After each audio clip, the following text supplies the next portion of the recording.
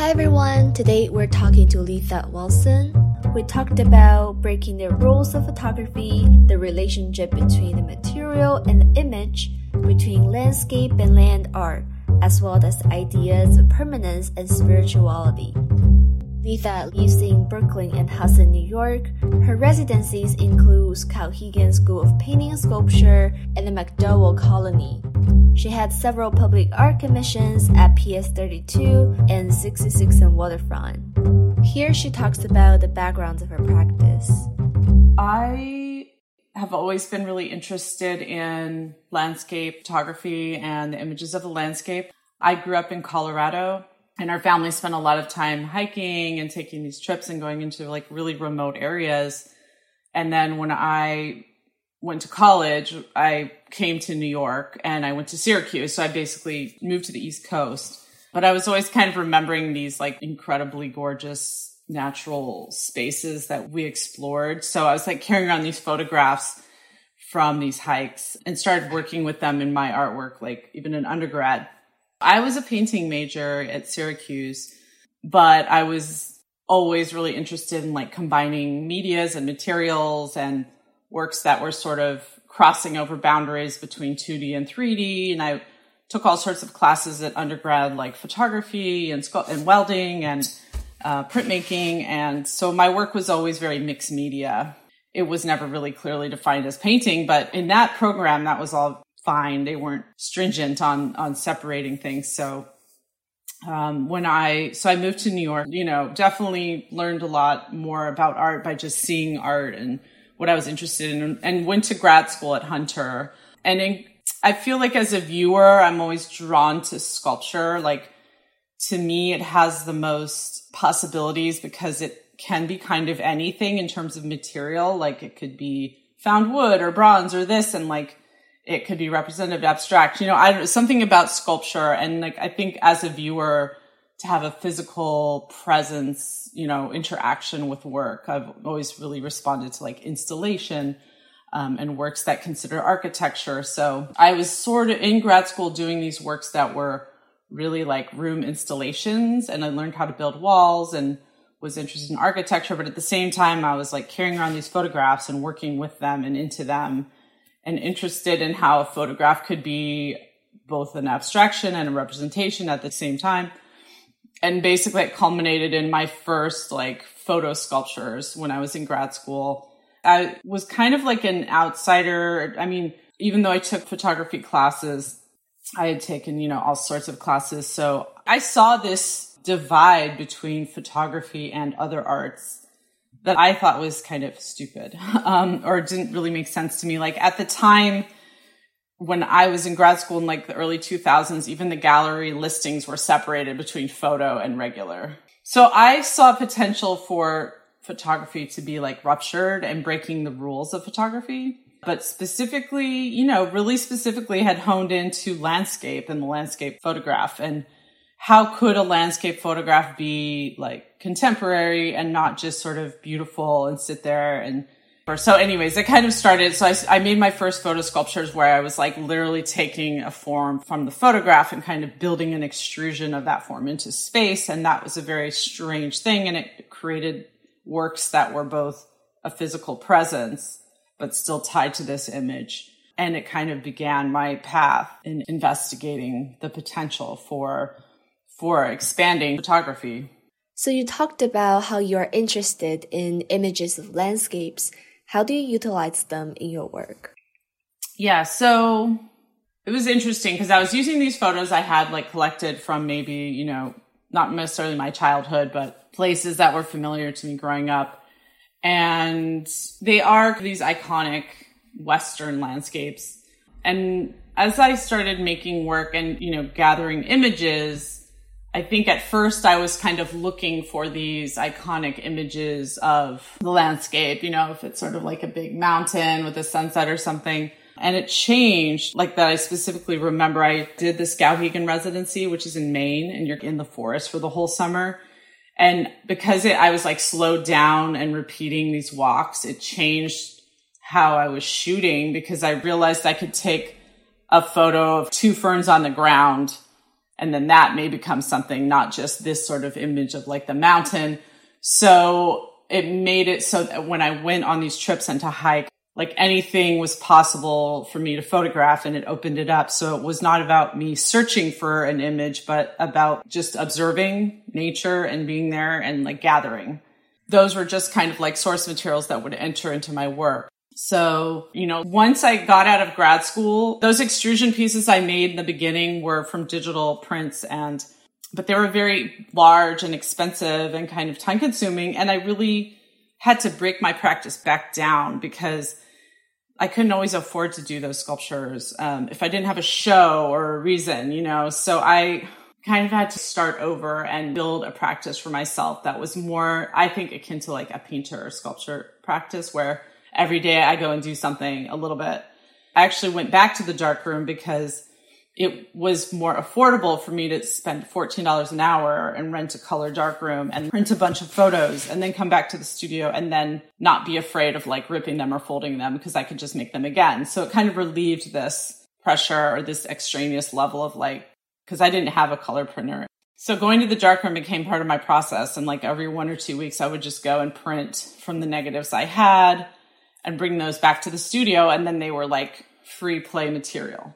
That exploration was very specific to that type of paper, the C print. Like what could it do? Could I fold it? Could I rip it? And then started mounting it on different materials. So kind of through the course of my process, like the places I travel, these images I collect, create this kind of cycle. A work I'm working on, I might be using a photograph I'd taken 1 or 2 years ago, and then it finally comes through. So it's this sort of like co-mingling.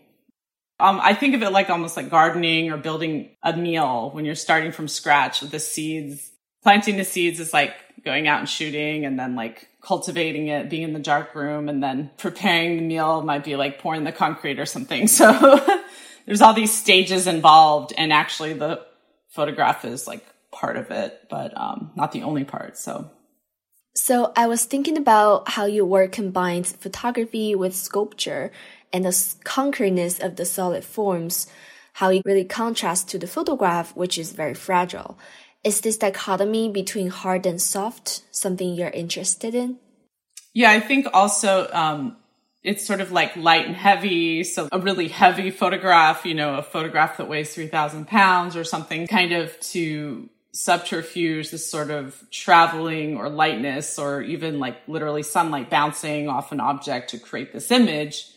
And I think about like gravity and weight and mass and all these elements of nature and our world, and that the work is always has this sort of balance. There might be one aspect that's sort of out of control and one aspect that's kind of really trying to tether it, like these geometric shapes and moves, like a straight line, trying to just hold on to some sort of chaotic image of like branches or something. And I'm interested in like, what's more real? Is it the image of nature, or is it concrete that is human made, but kind of resembles rock and has these other qualities?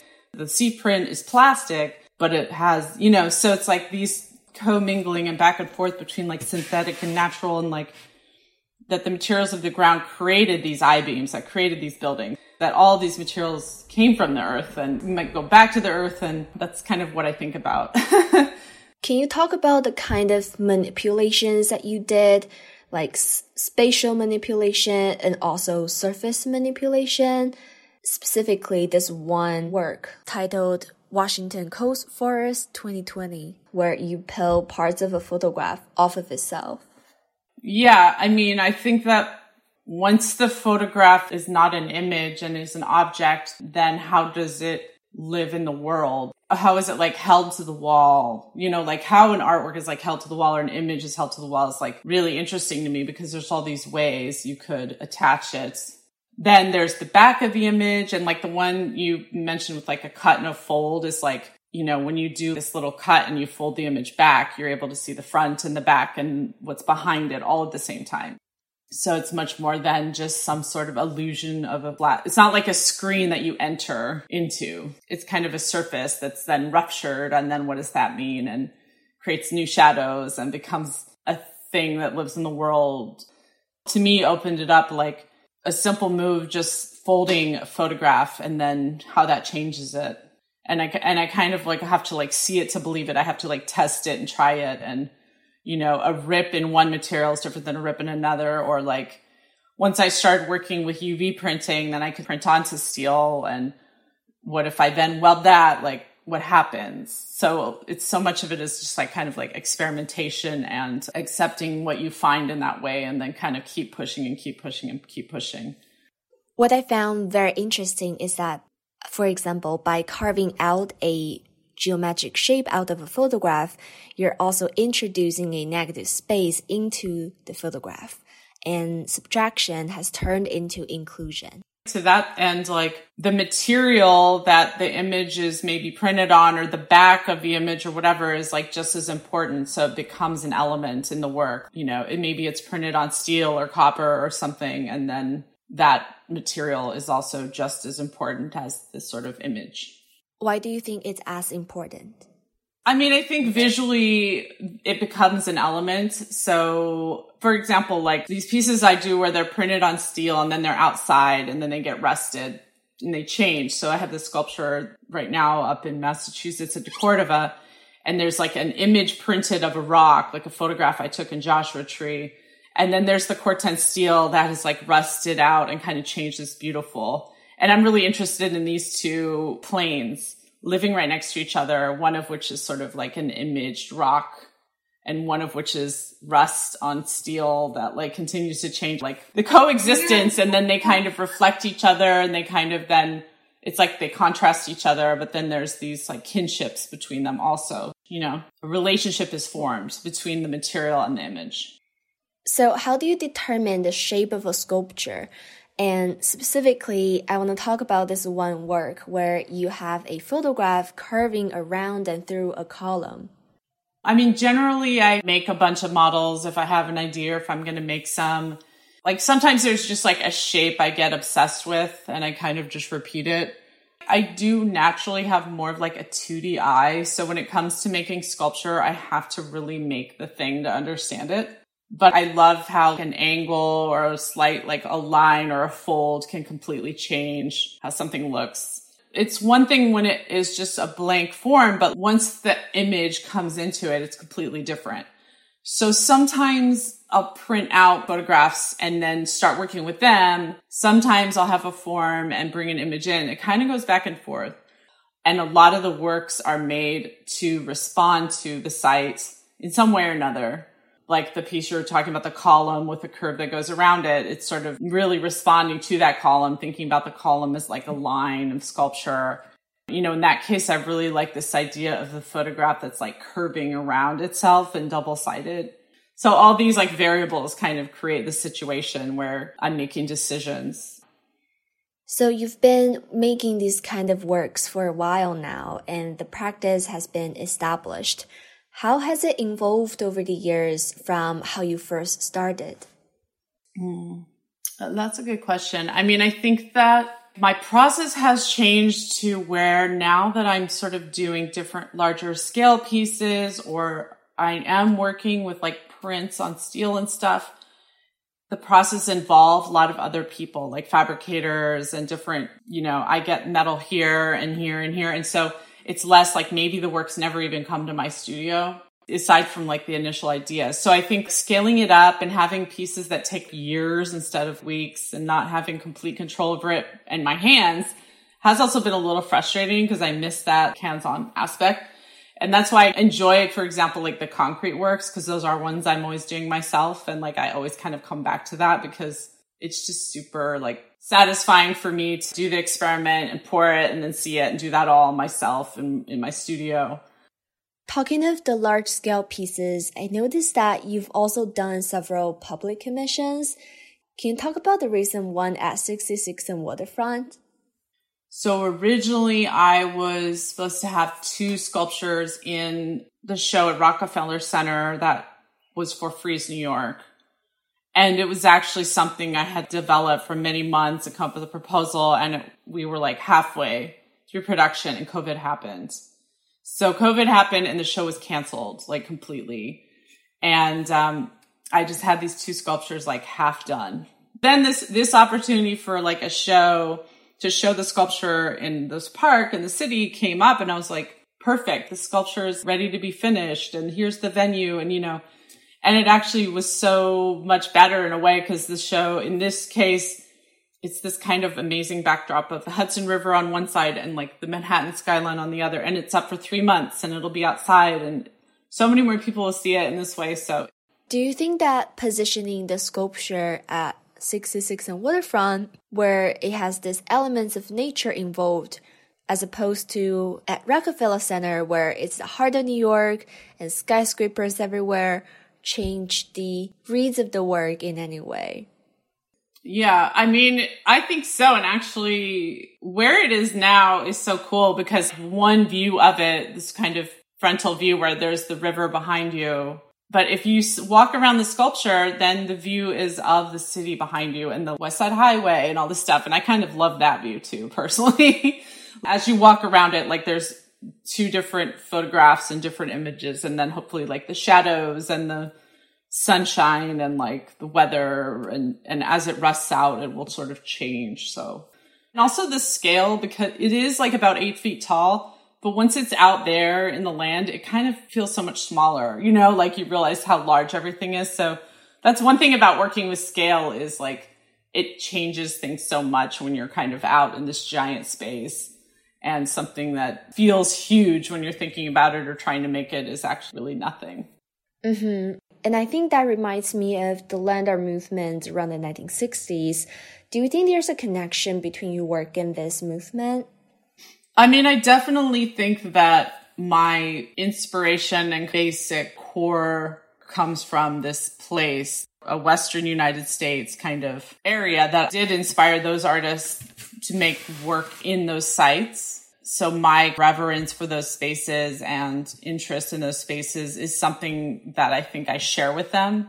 And the first time I went to see, for example, Double Negative, it's sort of like when you read about the piece, there's not that many images, or at least this was like maybe 10 or 15 years ago, before it was a little maybe easier to find, but it had this kind of mythical quality of this land art piece. But when you go there and see the actual site, it's just so little compared to this huge, amazing vista and this insane mesa that you're on top of. And I really still think that was Michael Heiser's way of just like getting you to the spot. So his action of like slotting into the ground, and as significant as that is for art history, I think there's something else to that experience as a viewer. What I am interested in is like layering those experiences. There's that experience of being on that mountainside, and how does that layer with your experience of like being in a gallery or looking at an image on your computer, and like, can those ideas translate? And I still don't think you can substitute the experience of going to the actual site. But my work is trying to like translate those experiences through my body and through my process. Is it also like Hamish Fulton's work, where he would go on walks or hikes and then bring back images? Yeah, I mean, I think that the process or experience of sort of like, let's say, simple or mundane actions of life that can take on significance if you look at them closely or something, that's sort of way of like inspecting our world more closely and it showing itself through that attention. I've visited Nancy Holt, like sun tunnels a few times, and those sites now become these kind of meccas or these places that people go visit, but they also fall apart a little bit or get a little, you know what I mean? Like, weather is not forgiving. Like, the art isn't really meant to live out there. Like Michael Heiser's piece is kind of ultimately going to cave in on itself. It doesn't stay forever. And I think it's interesting, our idea of permanence, and that this should last forever. And that's our goal. But to me, that's crazy. So yeah. And I think that this concept of permanence is somehow related to spirituality. And some artists would associate nature as being very spiritual. Do you see that aspect as well? Yeah, I think it's like my own relationship with nature. I think it feels so personal. You know what I mean? Like these moments you have and that remind you of humanity or life or why are you here? Or, these kind of moments of epiphany that can happen. I think it has something to do with like being devoid of human presence or buildings or evidence of that. it feels like when you're in a place like that, it could be 10,000 years ago.